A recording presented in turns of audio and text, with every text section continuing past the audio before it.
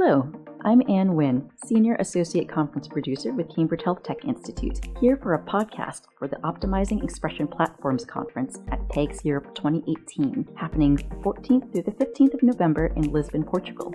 Today, we're honored to chat with our keynote speaker, Dr. Florian Worm, Professor Emeritus with the Swiss Federal Institute of Technology, Lausanne, and founder and chairman of XcelGene SA.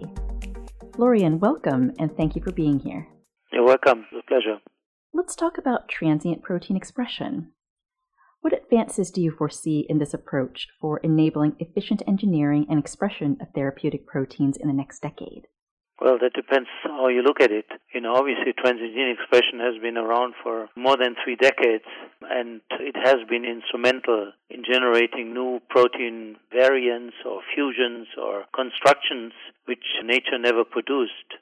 So it has been already a core of anything new in the business of making pharmaceutical products since a long time. The question I guess you are driving at is a little bit, where does it go from here? Will we see maybe one day a transiently expressed protein be used in clinical trials?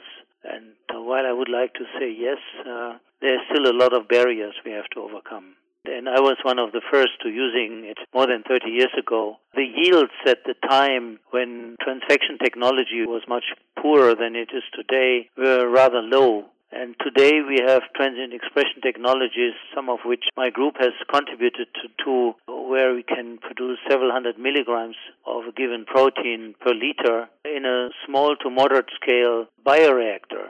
Now, obviously, it's a very fast technology. It delivers you the protein essentially days after delivery of the DNA into the reactor. However, the scale-up issues are still very challenging because you need quite a lot of DNA actually to transfect, let's say, the volume of cells in a 1 liter or 10 liter or even larger 100-liter reactors. Then other things than the pure expression technology become bottlenecks. For example, making enough DNA at a quality which satisfies regulatory agencies, and removal or prevention of an introduction of endotoxins in the DNA because DNA is made in bacteria which are known to produce endotoxins. So there's a number of challenges which are, let's say, both from a regulatory perspective, can the FDA accept a transiently produced protein, whereas the entire industry is built on stable expression where you pick a clone and scale that up and produce it in very large scale.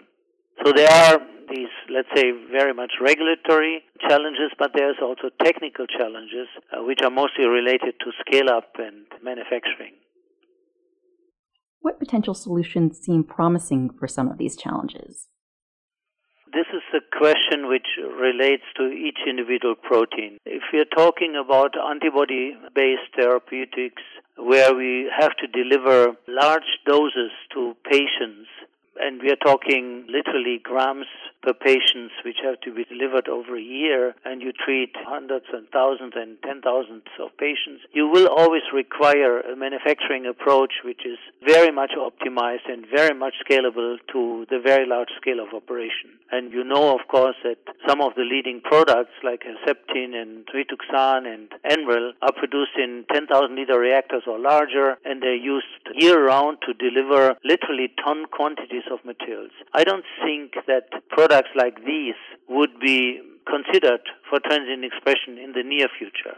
What I could, however, imagine is that products which have a much higher potency, which can be used in much smaller doses, are absolutely thinkable in eventually converting into transient expression technology because it's so fast and so efficient. You don't need essentially create a clone. You just take a population of cells and transfect them with the DNA of interest. So if one could optimize this process and get the yields up a little bit better and also maybe reduce the quantities of DNA for operations in the, let's say, 100 to maximally 500-liter scale of operation, then I could imagine that transient gene expression could become, for protein delivery, a very interesting model.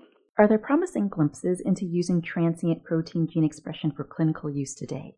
In the vaccine field, especially when it concerns virus vectors, transient expression is already used and is widely accepted already. So we have a division, if you want, of our industry into the therapeutic field where we treat patients with proteins, and those other fields where vaccines, which usually require very, very small doses, are readily made actually by transient gene expression because an AAV particle or a retrovirus or an adenovirus can be essentially produced in the same way, deliver DNA to a reactor and have the virus assemble itself and deliver the virus vector in this way.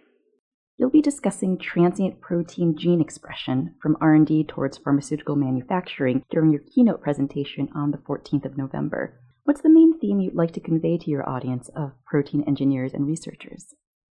Well, what I like to convey is that transient gene expression will continue to be a major driver for innovation. Clearly, my own work many, many years back contributed to it. I was part of the first team to create a new molecule which was essentially designed based on transfecting hundreds of variants of a molecule into HEC293 cells, and out of it came beta thrombolytic, which was then rapidly approved. This happened already 30 years ago. And all the new molecules we're looking at today, whether these are fusion molecules or really very uniquely structured molecules which take individual domains of proteins from different sources and put them together, will on the first level rely on transient gene expression to prove that actually a mammalian host can deliver such a product. Because the key to everything is manufacturability. If the biological system in the animal cell, in the bioreactor, cannot assemble the protein which you design in an efficient way, you will never have the product. So the transient approaches give you the opportunity to look at these structures from all kinds of angles, do all kinds of subtle modifications of your constructs. Minor, even single amino acid changes can have dramatic effects, and prove one thing which is most crucial for getting a drug to the market, which is, can it be made in quantities which are sufficient to deliver the drug into the market and, of course, into the patient first, and deliver clinical relevant material for testing. So it will continue to be a major driver, and maybe the only driver from an expression perspective, because I don't think that any other system, bacterial or yeast or whatever plants, has this flexibility. The animal system, and of course mostly now the CHO system, has shown to be extremely modular, extremely responsive to all these new structures which we throw at them as a DNA molecule, and has so far actually succeeded in most cases to give us the protein molecules we wish. Florian, thank you again for your thoughts. That was Dr. Florian Worm of the Swiss Federal Institute of Technology, Lausanne, and XcelGene SA. He'll be speaking during the Optimizing Expression Platforms Conference at PEGS Europe, taking place the 14th through the 15th of November in Lisbon. To learn more from him, visit pegsummiteurope.com for registration info and enter the key code podcast. This is Anne Wynn. Thank you for listening.